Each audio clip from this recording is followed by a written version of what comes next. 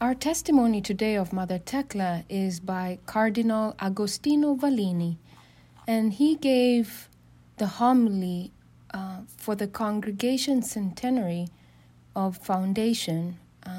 This was written on the 51st anniversary of the death of Sister Thecla Merlo. That was on February 5th, 2015, and he gave the homily, and he writes, "Dear brothers and sisters, dear daughters of St. Paul, I willingly accepted the invitation of your Superior General to celebrate this Holy Eucharist on the occasion of the opening of your congregation centenary of foundation, which coincides with the 51st anniversary of the death of your co-foundress and first Superior General, Sister Thecla Merlo.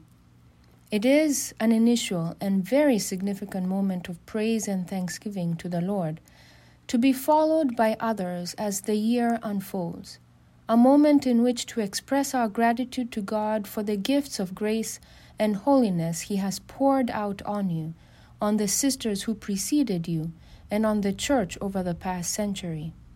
How many beautiful stories of fidelity to Christ and of service to the proclamation of the gospel could be recounted. At the same time, this Eucharist is an intercession for the years to come, asking the Lord to make you faithful to your foundational charism. In fact, you, daughters of St. Paul, are links in a chain of graces that continue in time. The Word of God that was just proclaimed can help us penetrate the heart of the mystery of your vocation, which Prima Maestra Thecla, powerfully drawn by the example and proposal of Blessed James Alberione, incarnated and fecundated by means of her life. The Gospel of Luke reminds us of an important incident with regard to the revelation of the identity of Jesus and those who want to follow him more closely. It says that, like other decisive moments in his life, Jesus was found praying in solitude. That's from Luke chapter 9, verse 18. He asked his disciples who the crowds thought he was and who they themselves thought he was. And Peter replied, "You are the Messiah." Jesus then delineated his mission very clearly, saying that his death on the cross would bring salvation to the world. But the fidelity of the Son of God to his Father to the point of embracing such an infamous death was not a path he would travel alone. Jesus was no solitary hero. He proposed the way of the cross to everyone. It is the condition for being his disciple. Those who want to follow him must renounce themselves. That is, they must stop focusing on themselves and instead center their lives on the Lord Jesus. And this itinerary often bears the imprint of the cross, a cross one must carry day after day. In the life of a disciple of Jesus, the cross is not an exceptional situation. It is a permanent law that involves two things: to avoid getting lost in the things of this world and to never be ashamed of Christ. Fidelity to this journey of discipleship ensures participation in his resurrection. Dear daughters of St. Paul, your co-foundress, Sister Thecla Merlo, understood and lived this fundamental law of discipleship, namely, that of following Jesus to the point of the cross. She embraced it on a daily basis, making it the purpose of her life, in the certitude that by doing so, she would share in the life of the resurrected Christ. In 1923, she wrote, "When Father Alberione, told me about a new institution of daughters who would live like sisters, I was immediately enthusiastic. Many years later," she remarked, "how many graces I have received in these years, and how poorly I have corresponded to them. If I am still in the congregation today, it is entirely due to the mercy of God." She was humbly aware that the Lord's plan for her life called her to embark on a new path, that of evangelizing the world through the good press. In fact, in 1918, the founder sent her to Susa with these orders: "Go, you will work in silence, and then the Lord will do something with you." Teresa, as she was still known at that time, followed the founder's orders with great trust. She said, "The house was very poor, and the sacrifices were many, but we were happy, all of us aiming at a glowing ideal to become holy and to do great good in the world through the good press." What do these words, which reveal the soul of Thecla, mean, if not that one must follow the Lord by embracing the big and small crosses of daily life? The goal was clear: to form a community committed to personal interior transformation through a constant striving for holiness. Thus, Thecla and the first young sisters launched out on the spiritual life by means of an itinerary that involved discernment, the conquest of personal defects, and the acquisition of virtue to the point of explicitly and joyously offering one's life to the Lord for the sake of the apostolate of the good press. In 1922, at the end of a course of spiritual exercises, the first 9 young women made their vows with the specific intent to evangelize through the apostolate of the press. On that occasion, Sister Thecla was appointed Superior General. Why her? The words of your founder can help us better understand and penetrate the depths of Prima Maestra's soul. "Those who guide others must be obedient," he said. Maestra Thecla's docility is one of the reasons why I chose her from among the others of that first little group to guide the community. What inclined me in that direction was the fact that she didn't cling to her own ideas. She wasn't always ready to give advice or to express judgments. No. She was attentive to everything that was going on around her. She stood out from the others for her obedience, her docility. In those first years, in which no one could foresee what would become of the congregation, her only thought was to surrender herself to the Lord, to allow Him to guide her in everything. In fact, in sketching out a spiritual profile of Sister Thecla Merlo, Father Alberione called her a woman who never resisted the Holy Spirit. The Lord, he declared, did whatever He wanted with her because she never resisted His will, end quote. And she lived this interior attitude her whole life. We can say that it is one of the distinguishing features of her discipleship of Jesus. On another occasion, your founder exclaimed, "Oh, her life! She placed it entirely in the hands of God up to the very end, up to the moment in which He called her to eternal rest, to glory," end quote.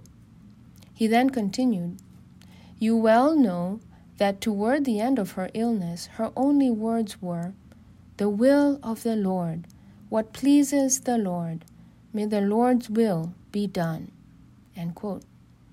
She was always extremely docile. The Lord placed a great responsibility, a great mission on her shoulders in spite of her fragile health. During her time on earth, she was always ready to accept everything He disposed. Consequently, she was always ready to obey, not only a general obedience, but obedience in everything she came to know that the Lord wanted of her. She was always ready to obey in everything. It was precisely this interior attitude of seeking to know, embrace, and follow the will of God that guided her life. At the end of the course of spiritual exercises she made in 1951, she wrote, "We must not live our vocation in a state of terror and anxiety, but with love and trust in our Heavenly Father. We should do what we have to do and trust in God. We will not be judged according to the divine decree, but according to what we did. Never distrust God. As long as there is a spark of life in us, we can become saints. We were created for heaven, and we conquer it by force." With regard to the struggle and renunciation involved in this, she followed the example of Jesus, saying, "Choose renunciation to the point of privation, to the point of humiliation, to the point of servitude." This is the tragic but inevitable choice one must make to become holy. To choose renunciation to the point of self-annihilation. It is necessary to renew this resolution every day, and we will understand its importance only to the degree that we advance in holiness. This choice gives life all its beauty and value." End quote. This, dear sisters, is how your prima maestra followed the Lord. She carried the cross on a daily basis until she reached eternal glory. In today's first reading, an excerpt from the first letter to the Corinthians, Paul counsels the Christians of Corinth to refrain from acting according to criteria that have nothing to do with the staggering innovations of the gospel.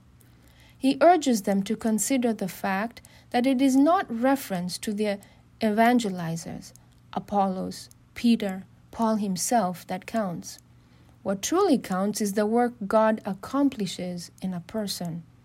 Consequently, if one must boast, he or she should boast about the crucified and risen Jesus. The crucified and risen Christ. We receive everything from Jesus, and thus everything must be attributed to him.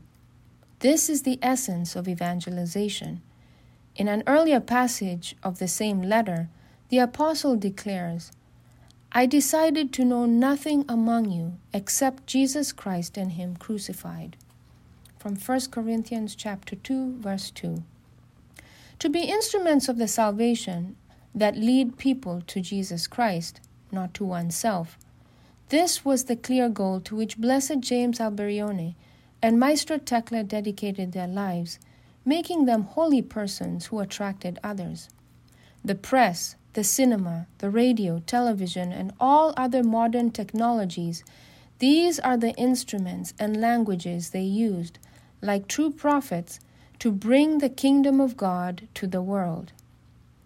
Reading the biography of Prima Maestra Thecla, one is struck by her interior attitude in inviting her sisters to carry out the apostolate.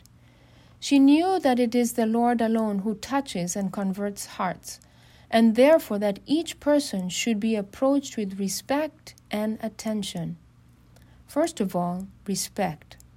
Prima Maestra was convinced that in carrying out an apostolate that uses the instruments of communication, the members of your institute are making us of something that does not belong to you, but that instead has been entrusted to you, namely, the Word of God, and that this Word must be offered in a dignified manner, with the same attitude of the priest who offers the host. She urged the daughters of St. Paul to always be aware of what it is they are bringing to others, of who those others are, and of who they themselves are. The gospel icon from which she drew her inspiration was that of Mary's visit to her cousin Elizabeth. For Prima Maestra, this icon was the foundation of what might be called the apostolic deontology, or ethics, of service in the world of communications. And then attention to the cultural aspect of the world in which one works. Prima Maestra Thecla made 14 extended trips abroad from 1936 to 1963, and those trips made a profound impact on her life, triggering amazement, surprise, and questions. In 1952, she told her sisters, "We are all daughters of St. Paul, daughters of the Apostle of Charity, who wrote to the Corinthians, 'I made myself all to all, so as to save all. I do everything for the sake of the gospel.'" End quote. The whole world is our field of apostolate. We must love everyone so as to do good to everyone. She carried all peoples in her heart, always asking herself, where is humanity going? She said, our power idea should be souls. This is what should goad us on.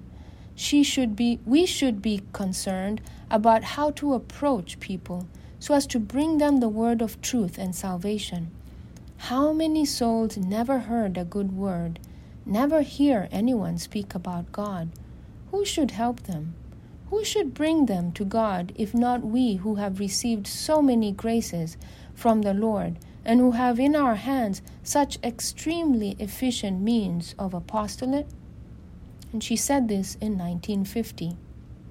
Dear sisters, may the courageous and timely witness of this great woman remain always alive in you so that you can pass it on to others.